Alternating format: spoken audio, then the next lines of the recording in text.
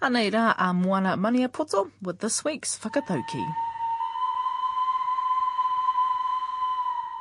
This is a little whakatauki that I say often to students when I talk to them, and it's been one that I've used to inspire myself. Whaia teitei Kahurangi, ka tūohu koe he maunga teitei.